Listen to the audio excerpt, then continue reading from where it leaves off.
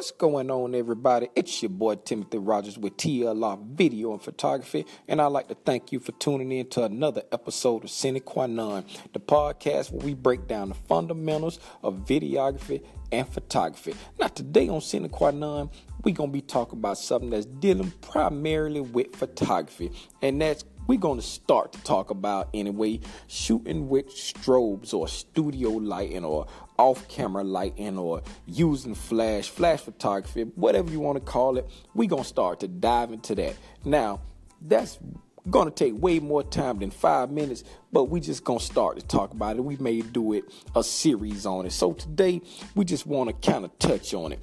And the first thing we're going to touch on is, as you know, the exposure triangle, which is the aperture, ISO, and the shutter speed, that helps control the exposure and helps you to give your photo the aesthetic look that you want to have. Now, when it comes to off-camera lighting or flash photography or studio lighting, whatever you want to call it, you're adding a fourth variable, which is the off-camera lighting. Now, the most important thing to remember is the exposure of that off-camera lighting is controlled by one of the components of that old exposure triangle. That's why the thing is important to understand that exposure triangle.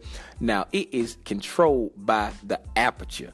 The aperture is what controls the exposure of the flash or strobe or whatever you're using on your subject.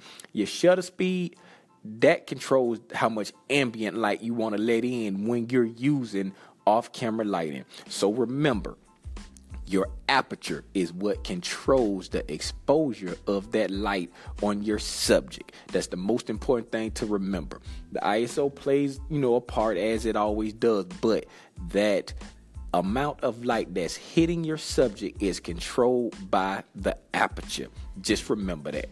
So when you're shooting with off-camera lighting, always keep in mind your aperture is what's going to control it. So when you decide on the look that you want with your aperture, if you want a shallow depth of field or if you want a deep depth of field, meaning you want less stuff in focus or more stuff in focus, remember that your aperture controls the amount of exposure that's coming from that light. So you keep that in mind. So if you going to want a deeper depth of field, that means you're going to have to increase that power of that light. If you want a more shallow depth of field, you can decrease the power of the light. But just remember, the aperture is what controls it.